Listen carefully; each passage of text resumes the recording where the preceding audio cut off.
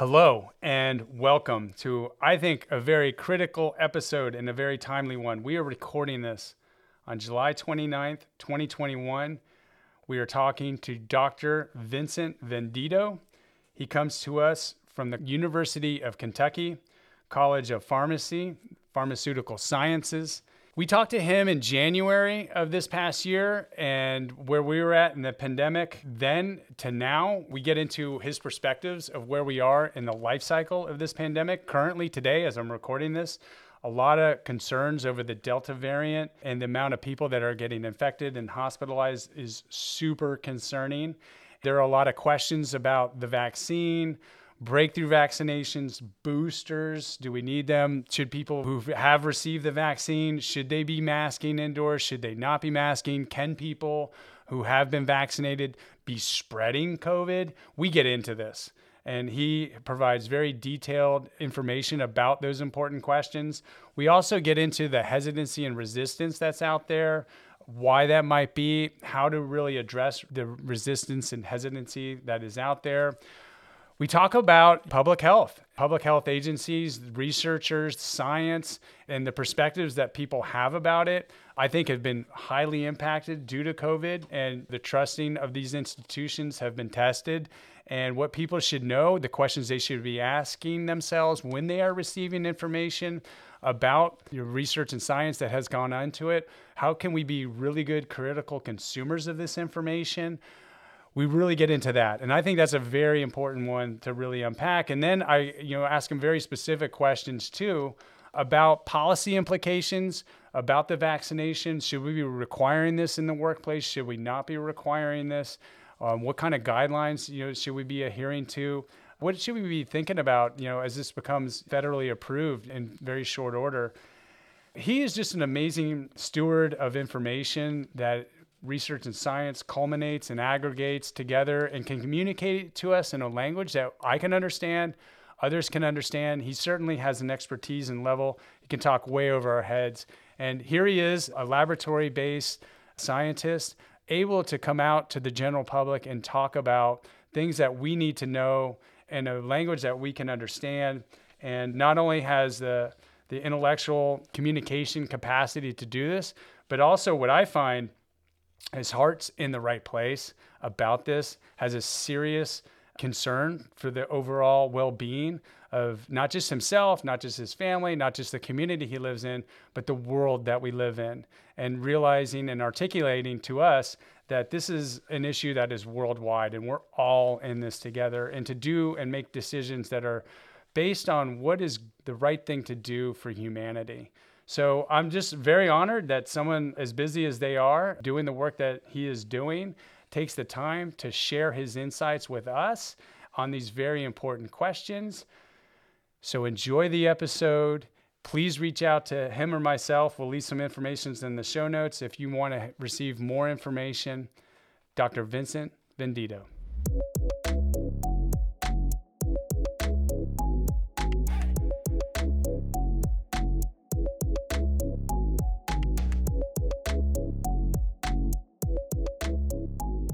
So I was thinking about the last time that we talked together. I think it was January-ish, if my memory serves me correct. Do you remember?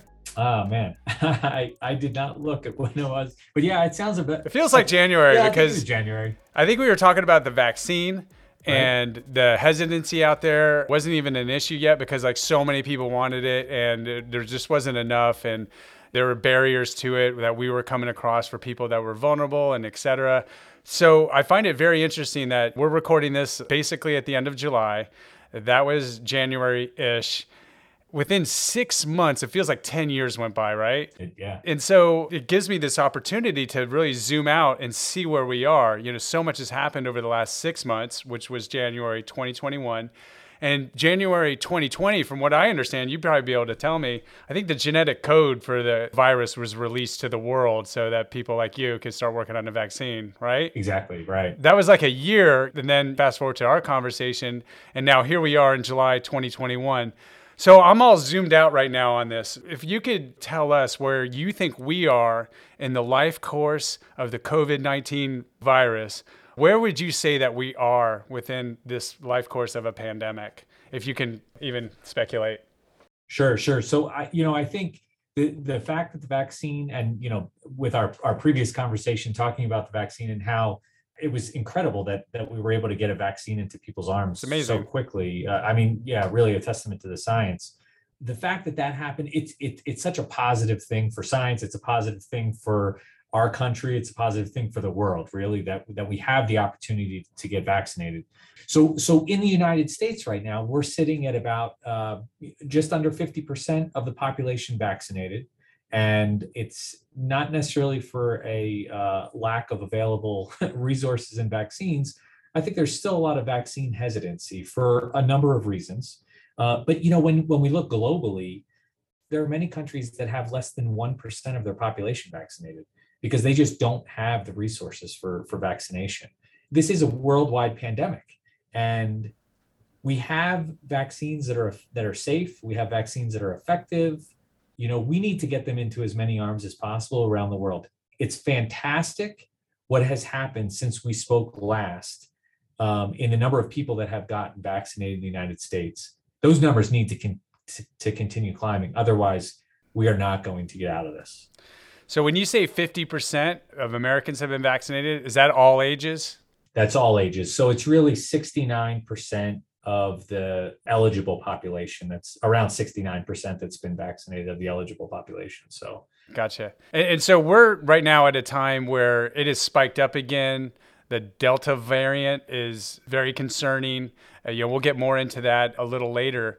Again, where would you imagine, again, in a life course of a pandemic, in the situation that we're at, where the vaccination rates of our country, you were mentioning some worldwide, perhaps, with the speed at which the variants are, coming out and everything else like that, at the rate that we're going, how long do you foresee us being in this for? This is like such a question that like beyond probably your expertise. Yeah, and this is probably why I'm not giving you an easy answer, right? Yeah. So really, it really all comes back to vaccination, because the quicker that people are vaccinated, or the more people that are vaccinated, then there's less of a chance for variants to arise. And so when you have large populations that are unvaccinated, you're going to get viral spread in those populations. And the more that the virus is able to spread, the more variants are able to pop up. And really all a variant is a mistake when the virus replicates. And so it replicates, it makes a small mistake, that causes a variant. Sometimes those mistakes eliminate the virus and it's no longer effective. And other times it makes it a little bit worse and a little bit more transmissible, a little bit, it adds an advantage to that particular variant. And that's what then spreads. And that's really what happened with Delta. So, I'm concerned about Delta. It's spreading through the US, it's spreading around the world. It's about 83% of the cases right now in the United States.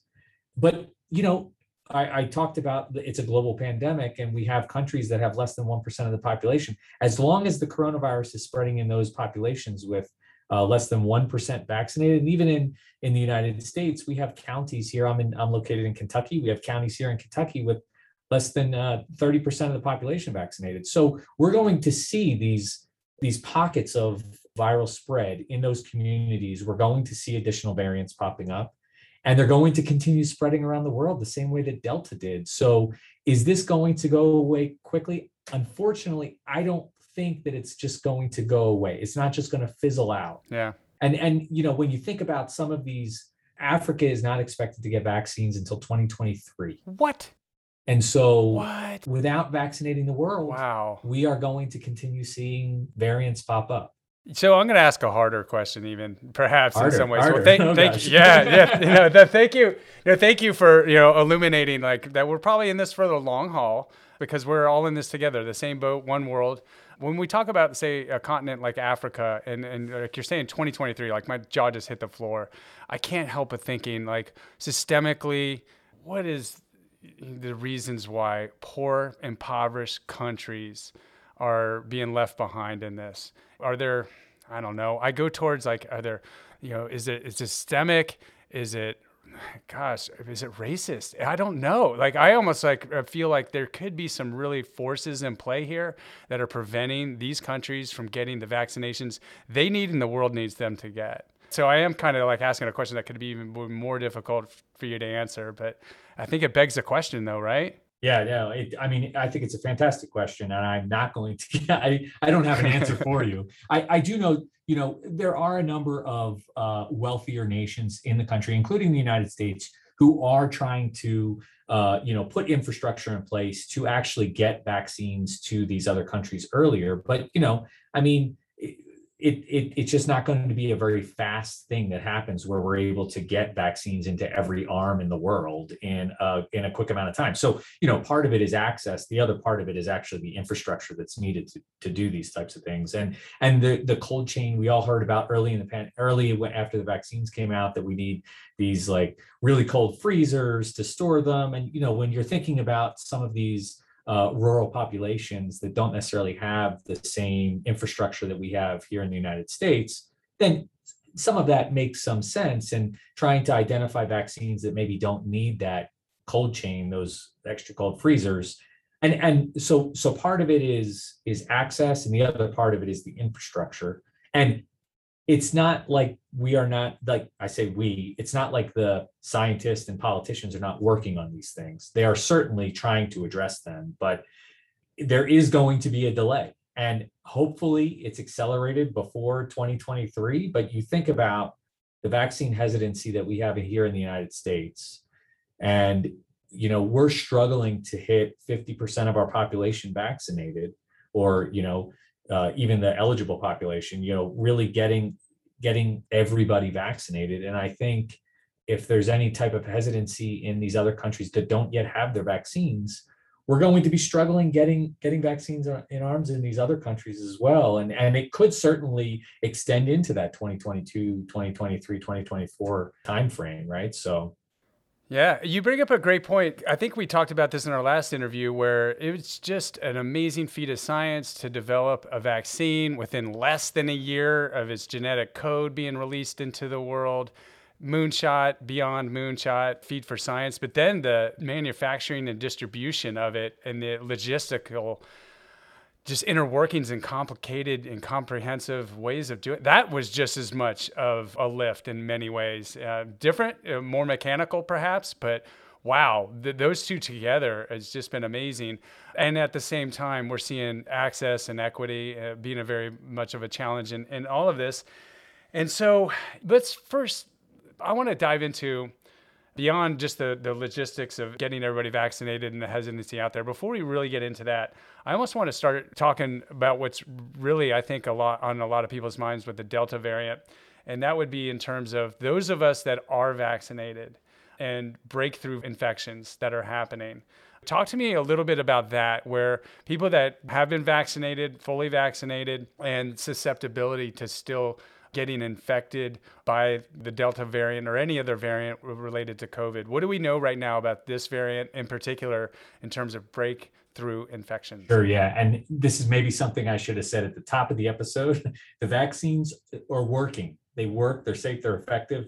They're working against the Delta variant. Now, you bring up the fact of breakthrough infections, which is we always anticipated that there would be breakthrough infections. So even if you're vaccinated, you can still get infected.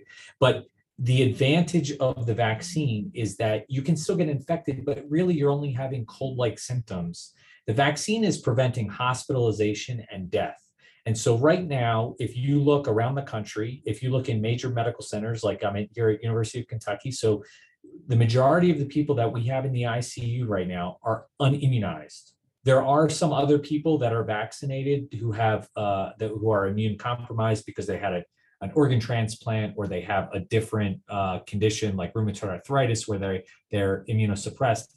Those patients are also sometimes ending up in the hospital if infected. But in general, what we are seeing is that the majority of people that we see in the hospital and that are dying are unvaccinated. And so even though we're getting breakthrough infections in some people that are vaccinated, it's a common cold. Now, the symptoms are more like the common cold. So, sniffles, maybe you have a little, you just feel a little, off, right? You feel like a regular common cold. The risk though is that we still have a lot of people who are unvaccinated, and if you are, even if you've been vaccinated and you now have one of those breakthrough infections, you can still spread to other people. So if you're around people that aren't vaccinated, if you're around people who are immune compromised, if you have kids that are under 12 years old, it is very possible to spread that to them if you become infected, even if you've been vaccinated. So, we've been hearing more about increasing mask mandates, and that's part of the reason, because we're still trying to think about maintaining or reducing spread, and even for people who have been vaccinated, regardless of their age, that if you're indoors, consider wearing a mask so that you're not spreading, even if you become infected. Absolutely. I'm glad you're illuminating that. So people that are vaccinated can still spread COVID-19, correct? Correct. Yes. Do they know if there's a difference between the amount of viral shed from someone that's vaccinated versus unvaccinated, or is it you're just as likely to spread as someone that's unvaccinated? Yeah, it was so earlier, before Delta came out there, before the Delta variant was circulating, there was some nice data that mostly from Israel, because they had a very nice vaccinated population that they were studying, and they saw reduced viral load in those subjects, suggesting that there was likely reduced transmission, and that actually looked like it was playing out in that population. With the different variants, it's possible that data is going to change as new variants come out. So I don't want to say anything definitive here. It's likely, based on how the vaccines work, that there would be reduced viral load in subjects and there would be reduced viral transmission. But I don't know what the data is on that right now. So and based on what we know, people who are vaccinated are able to spread. So I don't, you don't want to be necessarily the person that becomes infected, even if you've been vaccinated, and you're spreading it to, other people who are immune compromised or not infected. So it's better to play it safe. If you're vaccinated, wear a mask and yeah. Well, I want to be clear. So people that are vaccinated can spread. We should be wearing masks even indoors, correct? Yes. Yes. And you're okay. Yes. Thank you. And I wholeheartedly agree. And I got to tell you, and I'd like to get your take on this, but I think it was around April that the Centers for Disease Control went out and said, well, if you're vaccinated, you don't have to wear masks indoors, and et cetera. And I couldn't really find the research they were pointing towards to say such a thing. I know that there was a lot of pushback from professional medical and other healthcare organizations on this. It just seemed like, for me, I didn't know where they were coming from on it. And maybe you have a better idea of there was great research to really suggest that, but with the Delta variant, things have changed. But for me, I had some mistrust from where they were coming from. And again, I'm someone in public health. I really look forward to our agencies that are responsible for the messaging in public health to really be giving us the best, advice and this, that, and the other. But I myself was having trouble with really digesting that. And now back to masks, and this can be spread by people that have vaccines, and people should be wearing masks. I got to say that from my perspective, I think the public health arena has taken a bit of a hit in terms of PR and trust and all that. What do we believe and where do we go, and getting the message out, and you being a champion for getting the right messaging out of those kind of things. What is your take on how we should be consuming some of these guidelines that we will hear, and then there's a reversal there and here, and just from the general population's perspective, especially those that don't know the process of research, don't know the scientific method, don't know how it all kind of operates, and things could change with more information. What advice do you have for people that are consuming this information about how we should be critical about what we're receiving?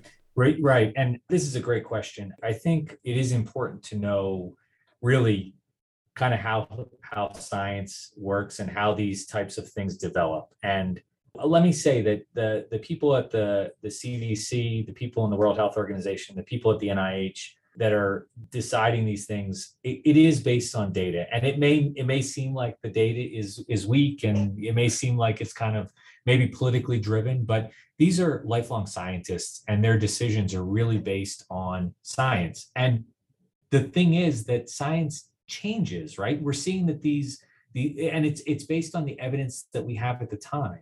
And so as we see new variants coming out, we are going to see that continuing testing is going to provide different data. And that different data is going to lead us into come to different conclusions.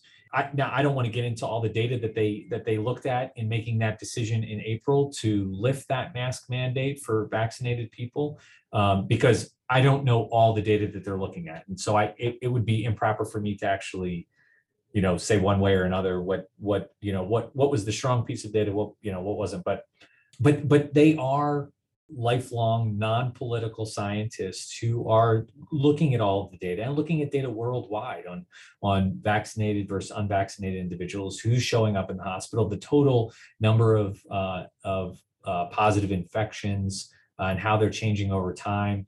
And so they're taking all of this into account. Now, you have a new variant that comes out like Delta, the Delta variant. We're seeing increased infections. Delta variant is now 80, like I said, it's 83% of the positive cases right now in the United States. And with that shift, it's clearly the data has changed. The what we know about the current situation of the pandemic has changed. And so when the data changes, we have to then reassess where we are in the pandemic. And I think in April, it made a lot of sense to reduce mask mandates. Right now, we're in a situation where we need to reconsider wearing masks, and it simply has to do with what we know when we're making those decisions. And they're basing this on the science, and they're trying to communicate that to the public. I understand that most of the public, and even in my family and friends who don't necessarily understand this process, they're like, what's happening right now? Why are they telling us one thing and then doing the other? Right. And then and the same thing happened in the beginning. Don't wear masks. Now you should wear masks. They're effective. And it was all based on, the data that we had at the time. And also,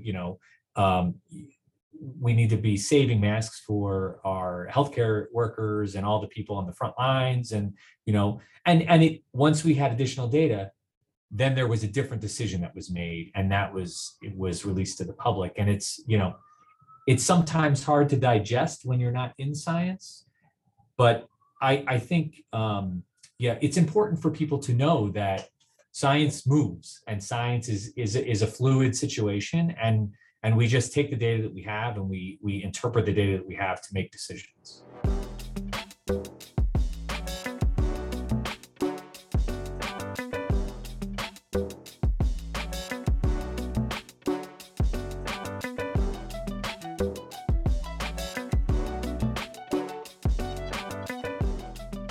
I wholeheartedly agree. And I think, like, for me, the impression I get from the people that aren't into the science and understand the process of science, I almost view science as very static. Like, these are the answers, these are the facts, these are the laws of science that govern the things. And when science says something, it's in stone and et cetera, where from my understanding, I think there was a sign that I saw that really summed it up, is that, if we knew what we were doing, we wouldn't call it research.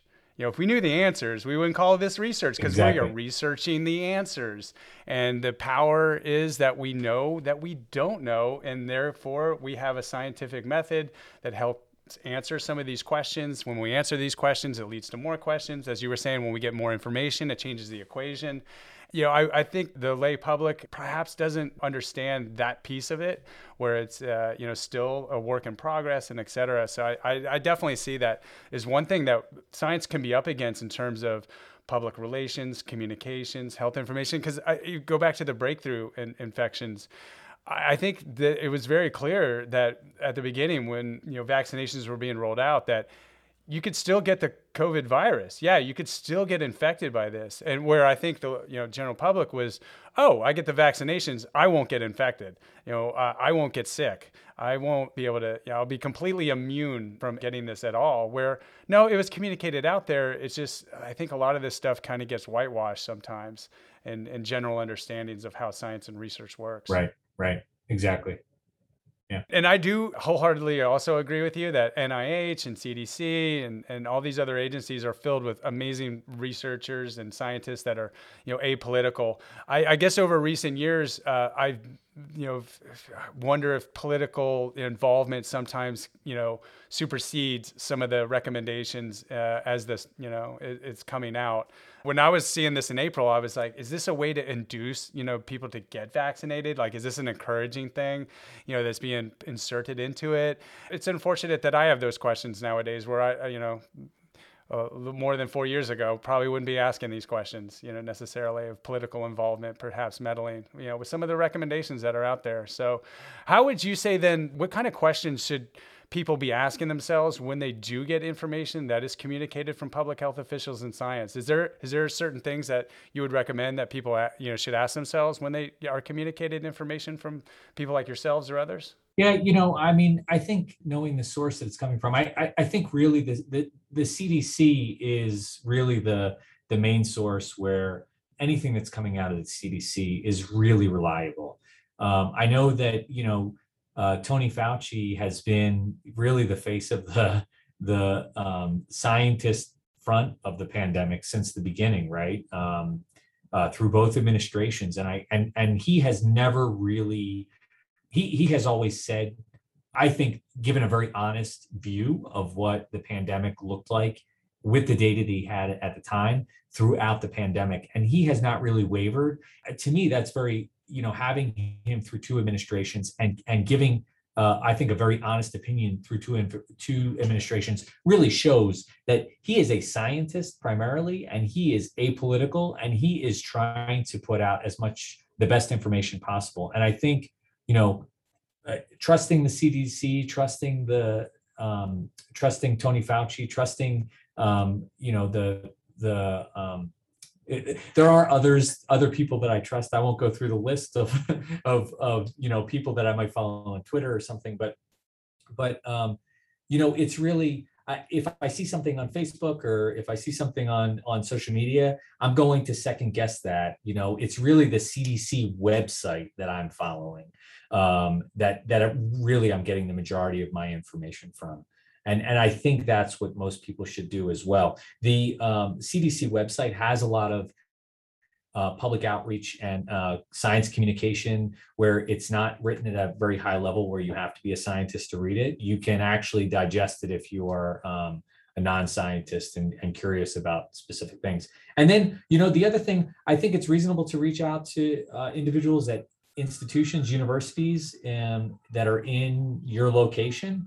So University of Florida, University of Kentucky, where I'm from, I think there's a lot of knowledge at these institutions, and I'm on, I meet with a group every couple weeks talking about what's happening in the pandemic and where we move as an institution, what things we need to be considering. And so having that group is certainly informative, I think, for everybody at that table, and helps us make those decisions based on the science that's out there. So, I think reaching out to universities and things like that in your area are also a fantastic idea.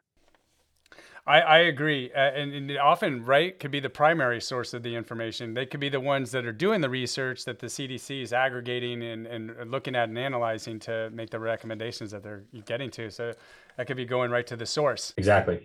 Yeah, some sources are better than others. Go Gators. Right. But so I want to go in on the vaccinations, and the hesitancy that's out there. Again, we're talking about trusting health-related information that's being communicated to us by either primary or secondary sources. And so we can have all that great information that's out there from the best of science. Public health experts are communicating in a way that, people can understand, in a language that they can, really relate to. Yet we have all this resistance and hesitancy that's out there. What do you have to say? What's your elevator speech to people that are hesitant or resistant to getting the vaccination, to try and encourage that in them? Yeah, I get this question occasionally, and it to me, it's a little bit of a tough question to answer because there's so many different reasons why people are hesitant. And I can get on my soapbox and I can say, look, the vaccines are safe and effective, right? But there is a reason why the person listening to this podcast may be hesitant to that vaccine and to getting the vaccine. And I think it is incredibly important to meet people where they are and address their hesitancy and answer their questions one-on-one, right? And I think the strongest advocates for to address some of these questions are the people that have gotten vaccinated and who are community leaders and ministers and church leaders and community community leaders that are they come in all different shapes and sizes and professions, and physicians and pharmacists.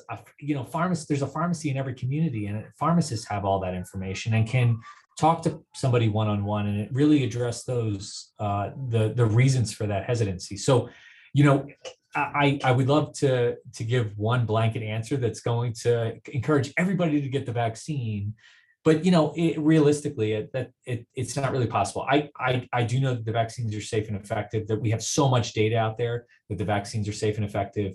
That if you're vaccinated, regardless of the variant, to date, even with the Delta variant, you're going to stay out of the hospital even if you're sick.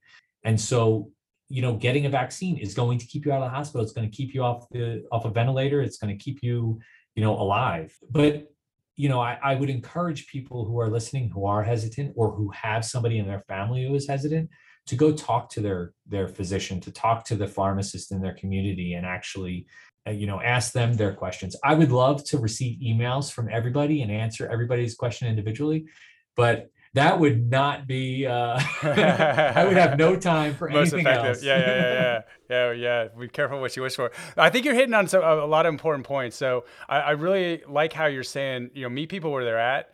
Listen to the reasons why. To me, that shows a lot of respect. I think there's a lot of disrespect on one side or the other towards the other side of vaccination, not vaccination. And that certainly won't be spaces where people are open to receiving information. So I think meeting people where they're at, being respectful, even if we don't understand necessarily where they're coming from, maybe we can learn a little more about it.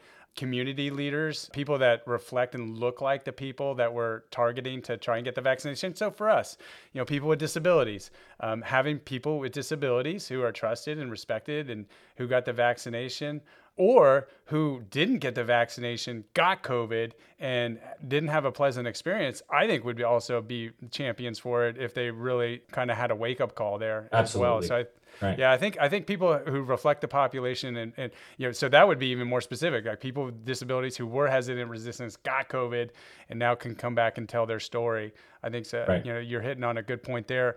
But then for me and you and maybe others that are into the numbers and stuff like that, I think it was, and you correct me if I'm wrong, but I think as of July 19th, out of the 160 million some odd people that would be around half of Americans that are vaccinated, it was 6,000 of the vaccinated people in this country out of the 160 some odd million have been hospitalized or have been killed due to COVID, which is 0.000 bunch of zeros, 36% of the people that are fully vaccinated having the severe outcomes of COVID. So I think that's a big one there. You're so well protected from getting this vaccine from adverse health consequences of getting COVID that it is very important to really call out.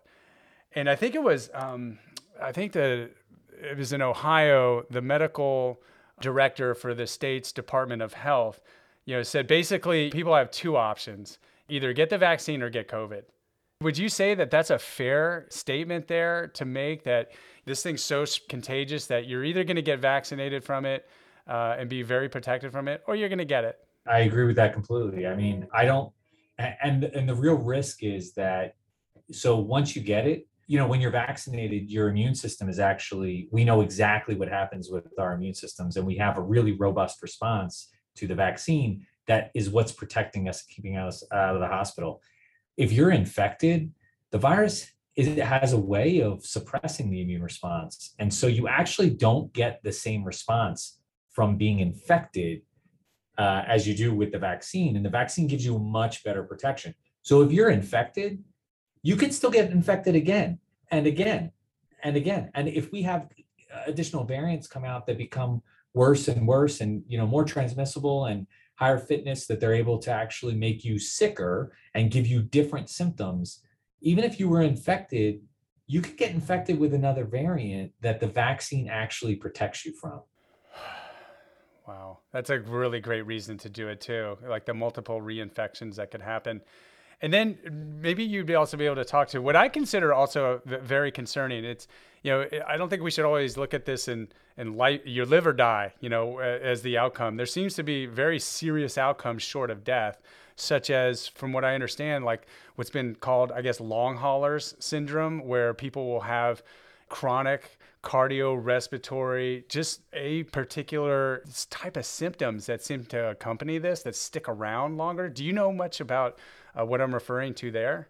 Yeah, I do. And I don't think as a scientific community, I don't think we fully understand what's happening there. So I don't think we can really predict who's, becoming a long hauler if they're infected.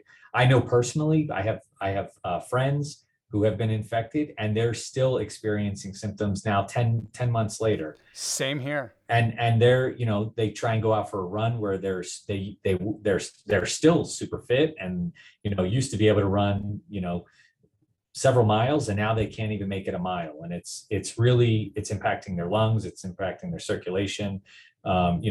There's other symptoms like brain fog, and so we don't really understand who's getting it and why they're getting it, but certainly there are people that are affected by it. I did hear, and I should be careful how deep I go in this conversation, because I'm not fully up on the literature, so I want to preface what I'm going to say with that. But I do know early in the pandemic, people who were experiencing this long COVID symptoms, when they were vaccinated, they started to get some relief from those symptoms. So they were actually beginning to improve because of the vaccination. And like I said, I don't know where that literature has gone, where that science has gone. So I shouldn't say more than that, but I know that there were some reports early on that the vaccine looked like it was having some effect in those populations as well. So, I think that there's a lot of benefit from getting vaccination, for a lot of different people who could be infected. Yeah, that's encouraging to hear, because I do think, again, short of death, there are super concerning considerations that people should have of whether or not to get vaccinated. And this long haulers and having these symptoms stay around longer than normal. And I know people as well that are young, fit, and having cardiorespiratory issues and complications, and they've seen upticks in strokes and aneurysms in younger populations than normally seen. Who knows if there's a connection between it or not? I think time will tell, but I think that's a very big concerning one. And I hope what you've kind of heard is true about the vaccine could maybe help abate some of those in people that have been affected and maybe symptomatic of this long haulers that people have. That would be very promising. And another reason, again, for people to get vaccinated. What would you say then to people that have disabilities in particular about some of the reasons that they should get vaccinated? Is there any kind of messaging in particular for this group that you would have that could be in addition or on top of or even more highlighted in terms of reasons why people should get vaccinated? Yeah, I mean, I think we talked about it in our previous conversation, the increased risk for cardiovascular complications and the increased risk of side effects from infection and getting COVID. And really, we want to think about populations that are at increased risk for some of the additional symptoms, like the cardiovascular complications, the pulmonary complications. We want to make sure that these populations are immunized, that they're getting the vaccines. And, we're now talking about getting booster shots. And I think, we want to think about populations who are at increased risk to be able to get those booster shots. I think I've gotten both of my vaccines, both of my doses of Moderna. I don't necessarily think that I need a booster shot because I know that I'm going to be out of the hospital. I'm not going to go into the hospital if I get infected. And I think, thinking about populations that are at increased risk, there may be a need for a booster shot, a third shot in those populations. And, it's so important for everybody to be vaccinated, and then it's anybody that has these additional cardiopulmonary complications. It's even more important to get vaccinated and to have if you are hesitant, to have your hesitancy addressed by talking to a pharmacist and figuring out, or talking to somebody who's been infected, or somebody in your community that's been vaccinated or has had symptoms, or what was the process, and really address the hesitancy that you have, so that you feel comfortable enough to get vaccinated. Because until everybody's vaccinated, we're not going to get out of this. And it's so important to protect yourself.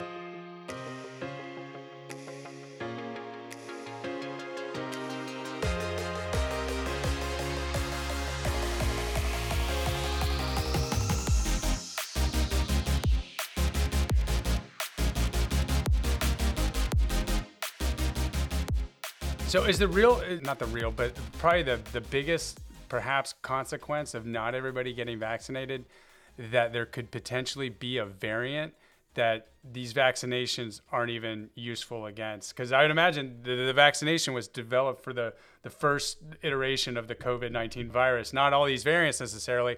Is it possible we could get so variant that these vaccinations won't work if we continue to have populations and pockets of people that aren't vaccinated? So that is certainly possible.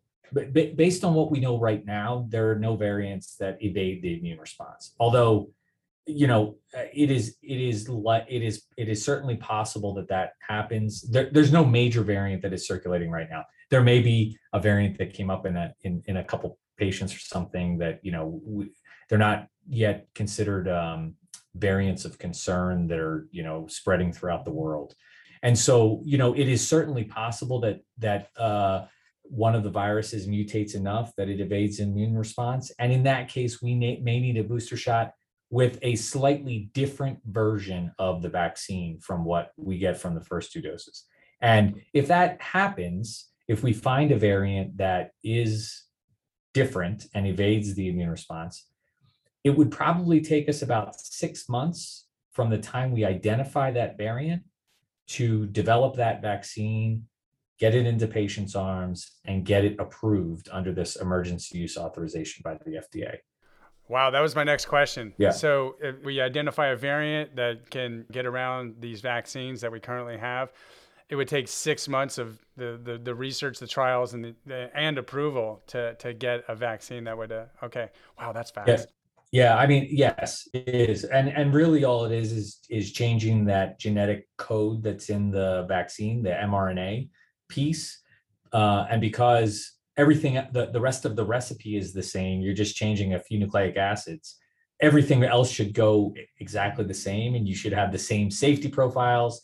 You should have the same efficacy profiles. So that's why it's about a 6-month turnaround. And that's really the advantage of the mRNA vaccines, because as long as you have the genetic code of the virus, you can very easily turn around, and it would still have to be tested in patients, which is really the majority of the time of that 6 months, right? So, and you test it in a smaller population. You don't need to do 30 or 40,000 people again, obviously, but you test it in a population that's been vaccinated, and you look at immune responses, you look at infections, and if it is effective at inducing a protective response. So that is quite fascinating. And I want to quickly go back to just underscore that people with disabilities should get the vaccination and may need a booster. So look into that in case, again, we're a more vulnerable population.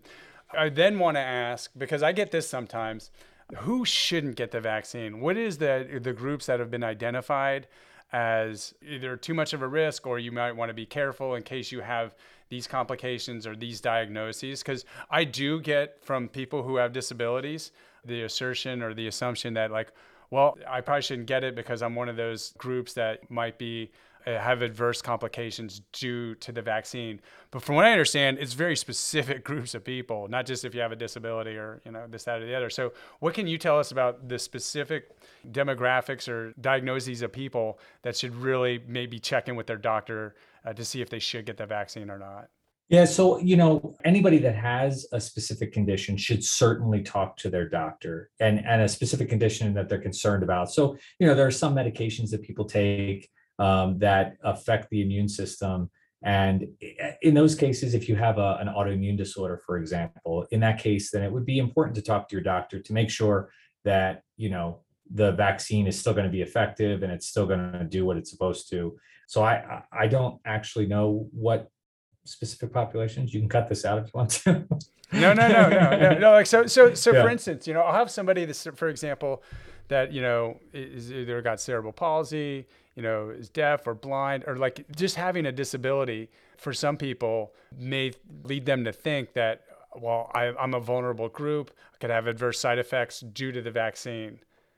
Right. So it really is important to talk to your physician if you have those concerns. If you have cerebral palsy, for example, talk to your physician. I'm not aware that cerebral palsy would preclude you from getting the vaccine. And there's no reason why you would not still be eligible, even if you have a condition like cerebral palsy. So there are specific considerations that medical professionals, physicians would take into account if you have certain conditions. And that really is when it comes down to talking to your healthcare provider and having them answer the questions that you have and what hesitancy that you have to make sure that you are comfortable in getting vaccinated. Yeah.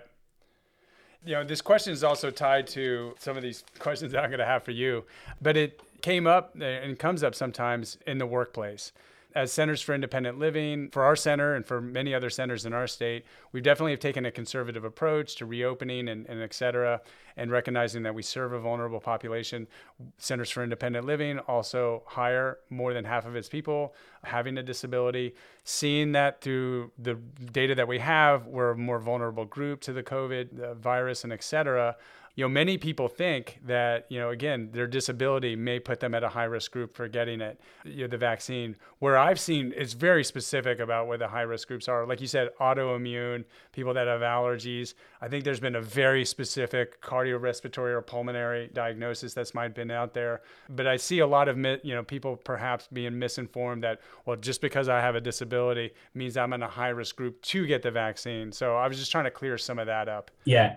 And really, those things do not link directly, right? So if you have a disability of some sort, you are more than likely eligible, but still talking to your physician to make sure that you have those. And you brought up the cardiac conditions, so if you have myocarditis or if you have a history of myocarditis, then that's another condition that I think you're still eligible for the vaccine, and it's still, certainly safe, but still having that conversation with your physician to have them discuss your specific situation with them. Gotcha. So as society reopened, is continuing to reopen, but now with Delta coming in and being a stick in the wheel, so to speak, right now with a lot of the reopenings, I know Centers for Independent Living, like ourselves, going through a transition into reopening and et cetera. I know other organizations too are coming up against very hard questions about how to do it in safest manner possible. And one of the things that I think gets most discussion, at least around the tables that I'm a part of, and has been something that we've reflected on, we've asked our staff about, is do we require vaccinations? Are we at a point that we should be requiring them, in the workplace, whether in the private sector, the public sector, et cetera? I know you're more laboratory vaccine promotion, and I'm going to ask you a policy kind of question.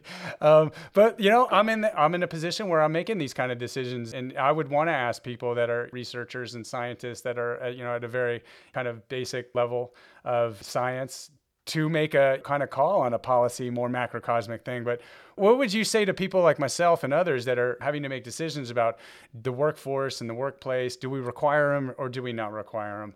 Where would you land on that? Yeah, no, I think it's a great question. It is certainly a very interesting ethical discussion that you can have about when to require these vaccines.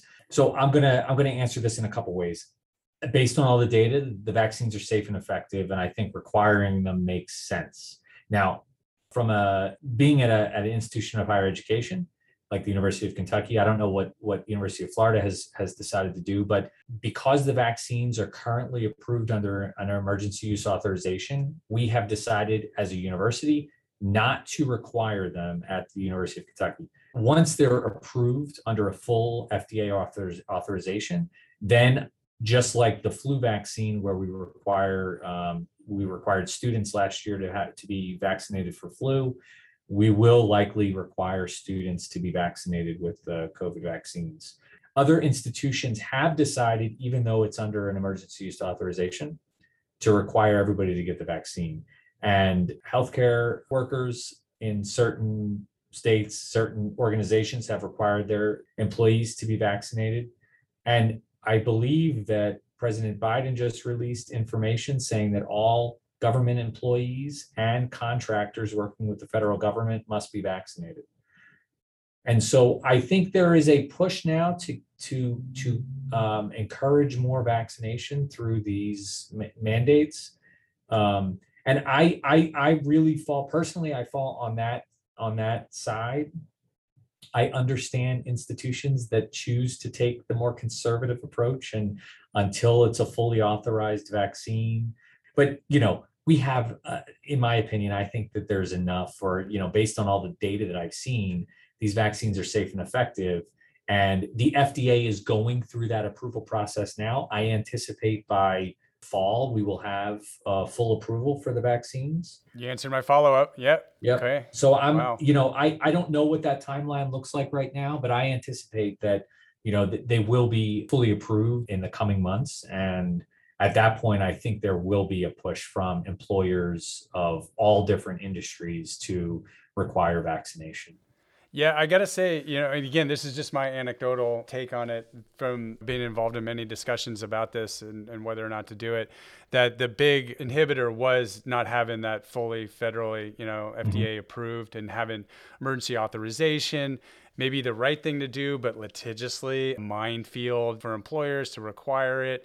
HIPAA and all these other things start getting thrown into the mix, and then it might be the ethical thing to do, the moral thing to do, but then maybe you could be putting your organization or legality, and complaints and lawsuits and all these other things, and then do people have the moral courage to do what they think is right, or are they putting their organizations in so this is a very lively conversation that's being had.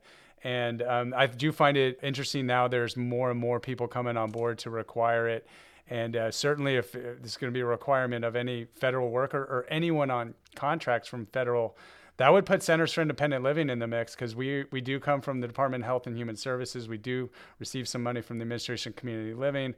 So this does have implications for centers and what to be considering. And we did survey our staff on this, and it was very strong, mixed opinions about, whether or not to require it. So that helps, to shed some light on to whether or not we should do this. And again, I see just so much how like the research and science really has impact on policies and decisions. And it's I really applaud people like yourself who are helping to communicate out to decision makers, what's best in science and making, suggestions and recommendations that you're doing. That takes a lot of courage. Talk about moral courage. Moral courage, it does, I mean, it's important. It's important for us to protect others. And I think, having these kind of difficult conversations sometimes are key to actually, moving forward collectively and helping those around us to live a full life instead of living under the fear of a pandemic with, where we can actually get vaccinated and really get out of it, And I feel like to more of a philosophical thread on this, it really comes up towards, what is America's philosophical ethos? And I find that part of it is the greater good, the commonwealth, right? And doing what's right for having a purpose for something bigger than ourselves, our society, our culture, our country should come first. And at the same time, there's this promotion of rugged individualism, independence, or the self-driven, self-made kind of person. And so I find that this philosophical thread of America, what it means to be American, United States, is in play in this conversation in great sense. I know I land more on where you're coming from to think about the common good and what's out there for people beyond just ourselves. And yet at the same time, there is this really, hey, we're the, home of the free, and the brave and sometimes ignorant, as well about what's really going on. And so I don't know what your thoughts are on how that thread also plays a part in, how we navigate this pandemic as a country. Yeah, I think this is actually an interesting conversation, especially given that, this is the Independent Life podcast, right? But right. Even as the Independent Life, that certainly is promoting independent living in people with disabilities. But just because you live independently doesn't mean you live without a community, and you don't live right. without, family and friends, and you don't have a support system that surrounds you, or that you're surrounding other people as their support system. And there is an independent decision in this, and this is everybody's decision right now to get vaccinated or not, right? There are no national mandates. Certainly, it looks like those things may be coming down the road, but this and it is an independent decision. But to me, it's an independent decision to protect my community, to protect my family, my friends, my coworkers, and it's a very interesting conversation to have in this context on both sides of this thread, I guess, right? So. Oh, absolutely. And I'm glad you're hitting on this, because I don't want to lose the interdependence that is needed to be independent. I feel like it sounds paradoxical, but for me, they exist and make sense in the same space. We need each other to be, at a capacity to be independent and making those decisions.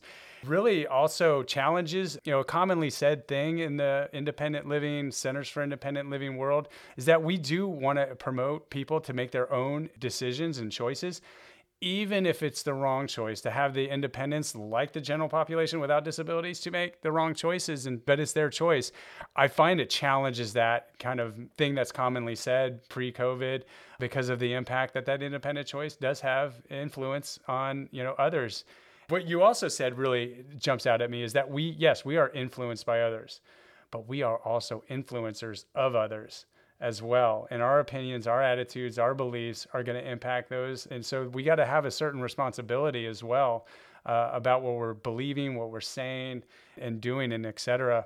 And to that, I want to go in on what I'm finding, and I'd like to get your take on this, is that sometimes I believe a lot of the resistance or the hesitancy or where people come down on the issues on all sides of this, even the pro-vaccine side, seems to be, to me, a part of human nature, I guess, is the need to be right, perhaps, and the forces of ego that can get put into this as well. And it seems to be, for me, something that needs to be also addressed in all of this, is that perhaps people are really fixed in their mindsets because of human nature, perhaps wanting to be right, needing to be right, to placate the psyche and the ego. Do you see that being involved in any of this at all, in terms of like whether or not people are getting vaccinated, or to whether or not to wear a mask, or to distance, or to open up communities? Do you find this to be an influence? Yeah, well, I think this gets back to the point of there's a lot of different reasons why people are not getting vaccinated, right? And to paint, I do think that this is certainly potentially the explanation for why some people are or are not getting vaccinated, and they want to be, stand firm in their opinion, egotistically, right? But I think it really is a spectrum, right? And it really is the reason why people do or do not get vaccinated. I think it really is much more complicated than just saying ego or just saying, X, Y, and Z. I think I think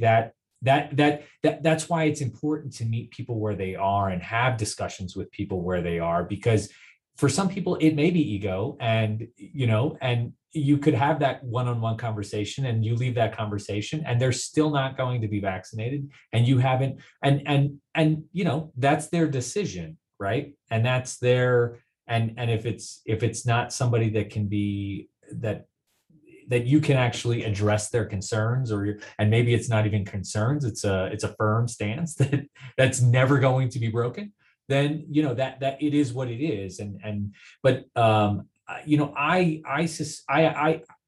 think that is true for some people. I suspect that the majority of people don't know what information it is that they should trust.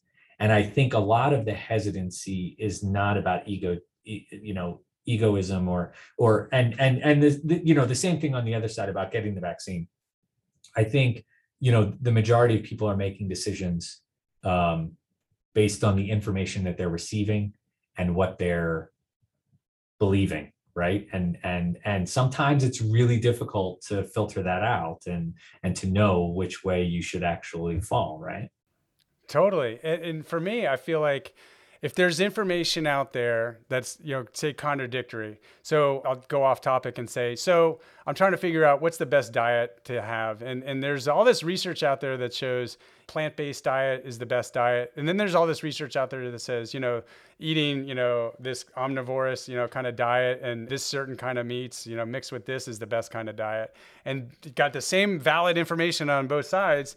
At the end of the day, I feel like people are going to make the choice based on what they feel. Well, I'm kind of love animals and I'm predisposed to, maybe not eating meat. And so I'm going to choose a plant-based, or, I'm a person that does love to have my meat or whatever it is in this kind of diet. I'm going to choose what I feel at the end of the day. And I feel like we have so much evidence on either side that's thrown out to us to consume that either way we have evidence or whatever resources we can cite to be right. At the end of the day, I feel like it's what people feel like doing. If I don't feel like wearing a mask, I'm going to point to all the research and that's out there, or the evidence out there that says don't wear a mask because it could actually spread the virus. Or if I want to wear a mask, I'm going to point to the research that does. So what role does feeling play into this at the end of the day when we got information on both sides that could back up our points? Yeah, no, and really it's confirmation bias, right? So Yeah. you are already feeling something and you say, I wonder if I'm right. You go search, vaccines are bad, right? And then you can find all the information on that. Or you search vaccines are good and you find all the information on that, right? So it really is confirmation bias to support your feelings and support what you think may or may not be true. And all that information is out there. We're in a super connected environment right now with all the networking and social networking and everything, and you can find whatever it is that you want, really. So I think this is absolutely one of the issues in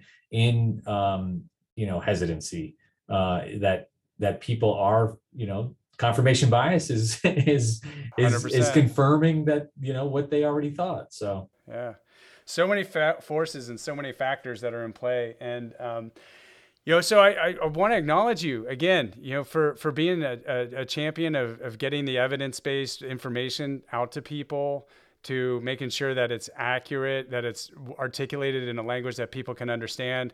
You could talk way over our heads. and I appreciate, when people can have very sophisticated understandings of very complicated processes and procedures like you do in your arena, and then are able to come out and communicate it in a language that people can understand and act on. I think is very valiant, and really appreciate you being able, to take the time to come connect with us again and circle back and give us your take on what's happening, and do it in a way that's very respectful and not dogmatic. I think says a lot about both your expertise and professionalism, but also humanism and being able to connect with people. And just really appreciate you doing this incredible work, and feel very fortunate that you take the time to connect and to share your perspectives of what's going on at this point in the pandemic. Well, I certainly appreciate those comments. I mean, it's always a pleasure to have these discussions with you, and I always enjoy them. And I actually love listening to your podcast. I learned so much listening to your podcast. What? I mean, it really is it's a fantastic podcast, and I think it's really a service to the community. And, I try and have the same conversations you have with your other guests, and, talk to the listeners and try to address some of their concerns. So I want to also applaud you on what you're doing, because I really think it's a fantastic service to the community. Wow, that's very flattering and humbling for me to hear from you. Thank you for being a listener. Yeah, I appreciate that. One of the things that Yes, it's important to get this message out, but I also appreciate the process in doing it and having these conversations with people like yourself. I do get a lot out of this. And, for me, it's something that I really taken to put into practice for myself, for my family, and as a position that I'm holding and where I've got to make decisions that people's health and well-being are on the line, and sometimes having to make decisions that aren't so popular, to step into, be able to do that. Having conversations like this gives me more confidence. So I really, really, on a personal and professional level, appreciate you and what you're messaging out here and connecting. Thank you. Well, all right. Well, you know what? I would love to say that we will be beyond the pandemic here shortly and won't have a need for you to come back and share where we're at and where we're going. But I'm confident that we're going to be asking you to come back and report out to us about where we're at and where we're going, being realistic. So I do look forward to having those conversations, but hopefully I won't have to reach out and have it because we'll be beyond the pandemic. That would be great. Unfortunately, Yeah. We won't be too Pollyannish about that, and be more realistic, and it'll give us a good excuse to connect again. But thank you so much for coming in and connecting with us, and really appreciate your time, your wisdom, your experience, your resilience to putting up with some of your colleagues, like my brother over there, that you tend to sometimes circulate orbits with. I had to get digging with him on this because he does work up there at the University of Kentucky, and did introduce us, and I'm very grateful that he did. Yeah, me too. It's been a fantastic discussion both times, and I look forward to more. Me too. Well, I won't keep you from doing your good and great work, and so we'll sign off by saying thank you, and until next time, onward and upward. Thanks for listening to the Independent Life podcast, brought to you by the Center for Independent Living of North Central Florida. If you like what you hear, please rate, review, and subscribe. And if you know anyone who might benefit from listening, share this podcast and invite them to subscribe too. For questions, suggestions, or if you have a story you'd like to share, please email us at cilncf.org@gmail.com or call us at 352-378-7474. Thanks for joining us. Until next time, support, advocate, and empower each other to live the independent life.